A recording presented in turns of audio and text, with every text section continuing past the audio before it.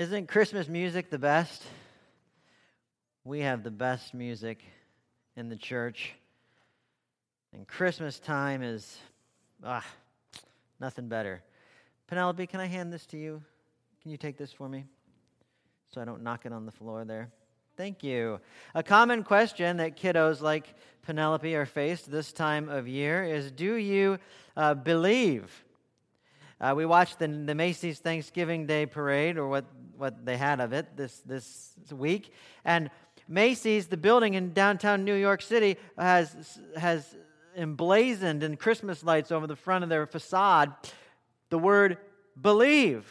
Now, I don't know what corporate board of Macy's wants us to believe, but they have the word believe there across the front of their building. We've watched a couple Christmas movies already in our house. The Santa Claus.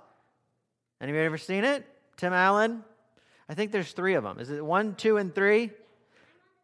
Oh, okay, we're on the 3rd one in our house. And then the best movie, or one of the top 5 ever made, I'm sure I'll get no disagreement here, Elf, right? I mean, that is just great. The theme, very different movies, but the storyline is similar in that somebody doesn't believe and needs to be made to believe, and then the happy ending at the end of the movie is, they believe, and then happy, joy, joy, right? Well, the real story of Christmas also follows this similar pattern. It too begins with disbelief. Did you know that? Now, disbelief, before I go any farther than that, disbelief is different from unbelief. Unbelief says, I do not believe, I will not believe. Disbelief it's bewilderment. It's, how can that possibly be true? But within saying that, there's still a kernel of hope. I hope it is true. Or of wonder. I wonder if it could be true. That's the distinction I want to make between disbelief and unbelief. Do you know where the disbelief is in the Christmas story?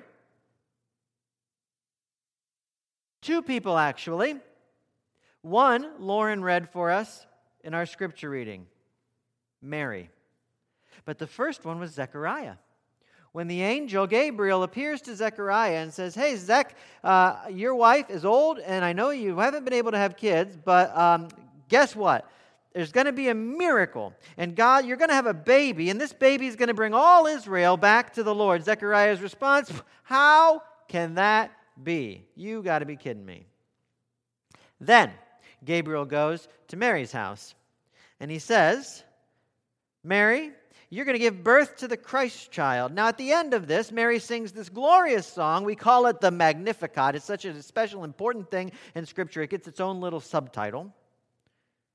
But before the song, she too, just like Zechariah, says, get out of here. That can't happen. Well, you know what? The gospel, and gospel just means good news. Gospel means the good news about Jesus. It comes to Mary in the same way that it has come to all of us. In your bulletin on your notes page, now this isn't biblical, this is just from the mixed up mind of Adam, but I've said there's 3 D's of the gospel. Because as pastors, we have to start everything with the same letter, right? There's 3 D's in the gospel, but this is how the gospel comes to all of us. Disturbance. Disbelief, decision. Disturbance, disbelief, decision. And this isn't something that just happens one time, only the first time you hear the gospel, but it's actually a cycle. You're going to deal with these 3 Ds for as long as you're walking this earth trying to follow Jesus. Now, it starts with a disturbance. See, so why does it have to start with the disturbance? Well, as long as you are comfortable, you're probably not going to seek God.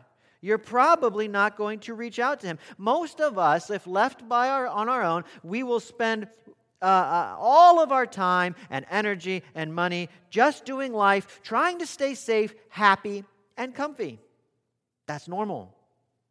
Now, is anybody's story with Jesus, your testimony, is anybody's testimony similar to this, where you weren't going to come to God unless He rocked your world, unless He did something to shake you up, unless He really got your attention? He had to take away your safety or your comfort or your confidence in yourself before you were ready to have the ears to listen to Him. Mary, she's minding her own business. She's planning a wedding, thinking about the color of her bridesmaids' dresses. And then all of a sudden, there's a knock at the front door. Okay, Gabriel probably didn't use the door. Maybe he did. I don't know. She opens the door and says, "Hey, I'm Gabriel. Nice to meet you. I'm about to rock your world." And she's disturbed. Bam! God wants to use you, Mary. God wants you to be His. Next comes disbelief. Mary says, "How can this be? I'm a virgin." Now, Mary's disbelief, it's not really scientific here. She's not disbelieving because of the physics or the biology of it all. She's, in all likelihood, doing what you or I would do. She's thinking about herself. You know, whenever something major catastrophe happens or whenever a big change is coming, don't you think about how it's going to affect you before anything else? Mary, you're going to have a baby, the angel says, a baby from God. And he will save His people, and His kingdom will never end. That's incredible news. And Mary's first question is, how can this be? Imagine what's going through her head. She knows that she's never been with anybody, but that doesn't matter. Been with anybody means slept with anybody. But that doesn't matter, because her life, what's going to happen to her life? What's going to happen to everything that she's planned? Joseph, her fiancé, surely he's going to divorce her. He's going to leave her. He's going to break off the engagement. Her family will disown her. In this culture, you just didn't do this kind of thing. And then she'll be homeless, destitute. She'll be a beggar with this poor, illegitimate child for the rest of her days. Is she willing to go there? Sure, it's God telling me this is going to happen. And I guess I trust God. I guess I believe God. But am I willing to do that, to go down that path? Think about the unknowns that were swirling around her mind. Is she willing to give up everything she thought was going to make up her life? Her concerns about herself, they fill her mind. It's so automatic. I'm not demonizing Mary here. This is so automatic. This is what all of us do. But they come so quickly and so forcefully that she cannot even see the glory of the Lord that was standing before her. It makes me think of another example in Scripture in 2 Kings chapter 6. The enemies of Israel are drawing close. And Elisha's servant, well, I'll just read it for you. 2 Kings 6:15. When the servant of the man of God, this is the servant of Elisha, rose early in the morning and went out, behold, an army with horses and chariots was all around the city. These are the bad guys. They are surrounded. And the servant said, "Alas, my master, what shall we do?" Elisha said, "Do not be afraid, for those who are with us are more than those who are with them." He must have sounded like a crazy person at that point. But then Elisha prayed. He said, "O Lord, please open his eyes that he may see." So the Lord opened the eyes of the young man, and he saw, and behold, the mountain was full of horses and chariots of fire all around Elisha. The servant was so concerned, again, by no fault of his own, but he was so concerned with what this means to him, for him, that he couldn't even think about the presence of God in the moment, what God might be doing in this situation. Mary's first reaction, she skips over the whole God about to save the world bit. And she thinks about what it's going to cost her.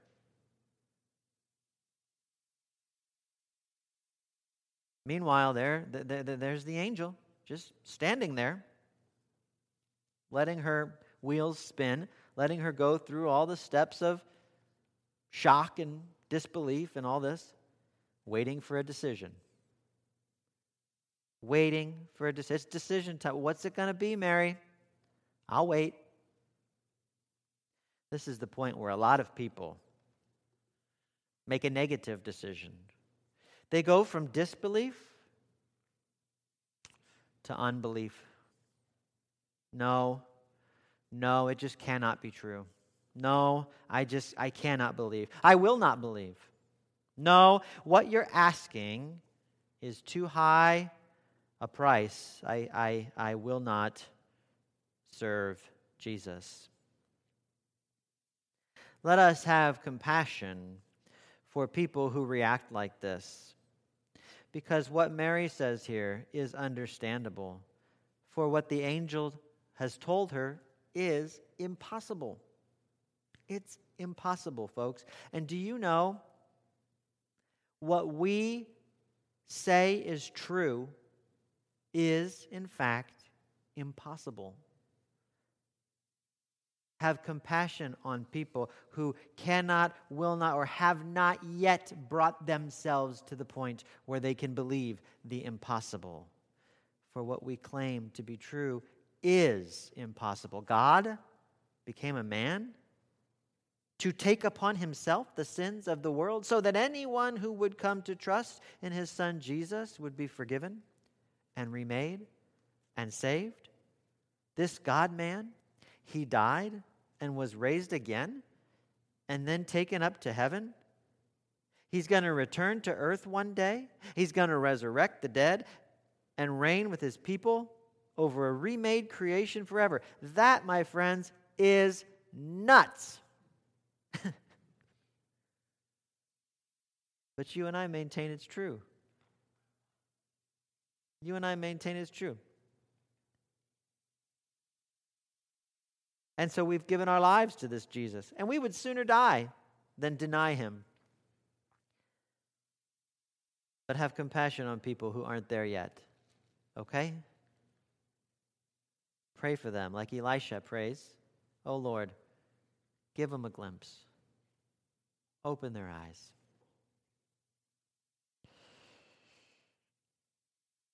Mary makes the right decision. You know the end of the story. Gabriel's response was very, very crucial in helping Mary make the right decision. What Gabriel does is exactly what God has done for you, and it is also what you and I should do for our unbelieving friends. Disbelieving friends, I should say. Gabriel, he basically lifts her chin, metaphorically speaking, places his hand under her chin, lifts it so that her gaze can get off of herself and so that she can see a bigger reality just for a moment. This is God we're talking about, Mary. Now, if everything that God does has to make sense to you, Mary, who is God? Him or you? You cannot expect to grasp all that I'm talking about here. Now, Gabriel does not say, this is a little pet peeve of mine, by the way. Gabriel does not say, you just have to have faith. I can't stand that. I can't stand that phrase. When has that phrase ever saved somebody? Oh, you're right. Give their lives to the Lord right there. You convinced me. Don't tell somebody they just have to have faith. But look what Gabriel does. Look what Gabriel does. He reorients Mary's gaze from herself to the King of Heaven. And then he offers her an explanation and evidence. He offers her an explanation and evidence. The explanation from the text was, the Holy Spirit will come upon you, and the power of the Most High will overshadow you. Now, does that explanation answer all of her questions? Certainly not. If Mary were living today, she might have other serious questions about, I don't know, the mechanism of fertilization or the baby's DNA or what this means. Yeah, I would love to know if there's anything special about Jesus' DNA. I don't know. That'd be kind of cool, though. I don't know. The angel does not submit to Mary, but he does condescend. You might write this down because this is so crucial to how much God loves you. God's still God. God will not submit to you. So if you expect him to answer all of your questions on your terms, forget it. You may as well ask the sun to stop giving you sunburn. God's not going to submit to you, but he will condescend. God will not submit to you, but he will condescend. You know what condescend means, right? We usually use it in a mocking tone, like, oh, yes, I'm so all of that, and you are so down there, right? I'm condescending to you. But when it's God doing it, no, it's an act of love. He's God in heaven, and even though he's God, he's going to make himself understandable to you. He will give you enough explanation. He will give you enough. That doesn't mean everybody's going to believe. You know who this guy is? Who knows who that is? Somebody does. Len? Margie? Lisa? Bill? Lauren? Nope. Cool, I stumped you. That's Bertrand Russell. Bertrand Russell, a very famous philosopher of the early 1900s, very famous atheist philosopher. He said one time in an interview, the interviewer said something to the effect of, "You're so well known for your unbelief in religion and in God. What do you suppose you'll say to God if you die and find out that there is a God?" And he said simply, I would say this, "Sir, you did not give us enough information." Do not be like Russell. Do not demand God meet your terms. It's foolish and it's arrogant. But do ask him, like Mary asks Gabriel here. Ask him to condescend. Please show me, sir, how could this be true?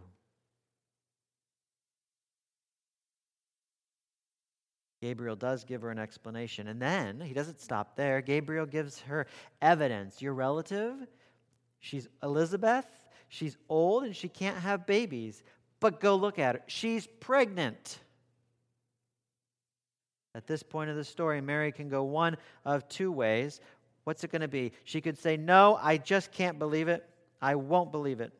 Or she can say, "I don't understand it yet, but if this is true, do with my life what you will." And thankfully, for all mankind, thankfully, she did. She said, let it be to me according to your word. Mary submits to God in the midst of her disbelief. But even here, it's not a blind faith. It's not a blind faith. The scripture says, in those days, Mary arose and went to see Elizabeth. Literally, it's saying in just those days, or in exactly those days. Mary got up. She put everything on hold after the angel left her. She put everything on hold, and she spent the next several days traveling to and visiting with Elizabeth. Why? To run this crazy experience by her cousin. Lo and behold, what does Elizabeth do? What does she say? She affirms her faith. It is true, Mary, this thing that was too good to be true. I'm pregnant. Can you believe it? See how another person, another believer, another follower of the Lord comes into her life and affirms her faith. Isn't that cool how that happens? Disturbance, disbelief, decision. When the gospel comes to you, it is a hard truth to hear. Tim Keller says this in The Meaning of Marriage. He says, I love how he summarizes this. The gospel is this: we are more sinful and flawed in ourselves than we ever dared believe. Yet, at the very same time, we are more loved and accepted in Jesus Christ than we ever dared hope. Those are disturbing thoughts. It takes guts to hear that. It takes courage to believe that truth. You see, if the first part of that statement is true, and it is, then the problem with my life isn't my mom or my dad, or my teachers, or my sisters, or my friends, or my spouse. It's not my singleness, it's not my job, and it's not my ex. The problem with my life is me. I'm wrong. I am not loving, not as loving as I tell myself that I am. I am not a good person. That truth by itself will leave me dejected and ruined and bitter and angry. It'll leave me in denial. It'll make me a jerk because I'll want to tear you down so I don't have to think about my own ugliness and brokenness. But that's only half of the good news. If the second part of Keller's statement is true, and it is, then the solution to my ugliness, my brokenness, my rebellion, my selfishness, the solution is not to try harder, to think more positive thoughts, to read the right book. The solution is not to try to be better than anyone else. The solution is this. The solution is to find my worth in the love that Jesus has for me. Why am I special? Why am I worth so much? Why am I so precious? Why? Ugly, selfish, unfaithful me. Why? Why? I'll tell you why. It's because Jesus loves you so much that he would die for you. That's what he wants. So that he could, you are the joy that was set before him. Hebrews says, why would the Son of God do this? Why would he suffer and go to a cross and die for you? Why would he even leave heaven to be born in a manger stall? I mean, forget about the suffering and dying for a second. Why would God even do that for you? For the joy set before him. That joy is spending forever with you. He can't wait. He can't wait. He's so excited for that.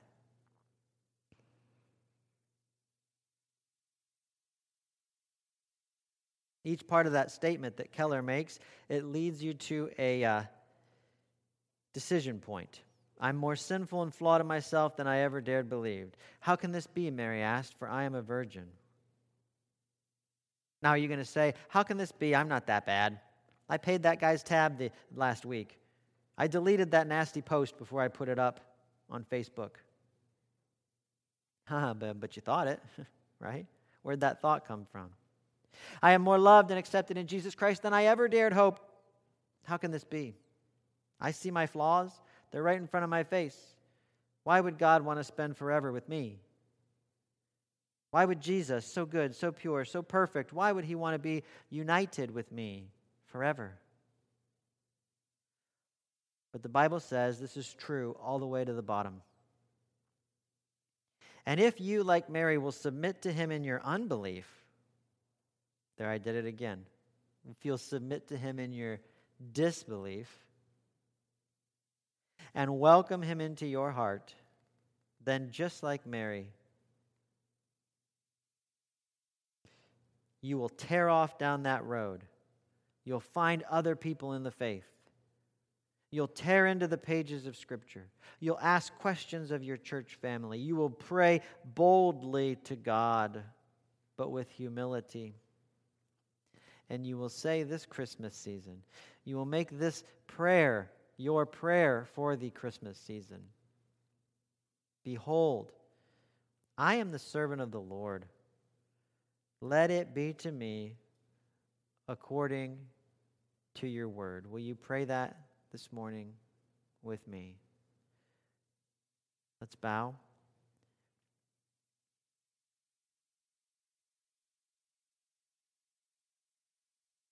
I want you to pray this with me. Dear Lord, I am your servant. Let it be to me according to your word.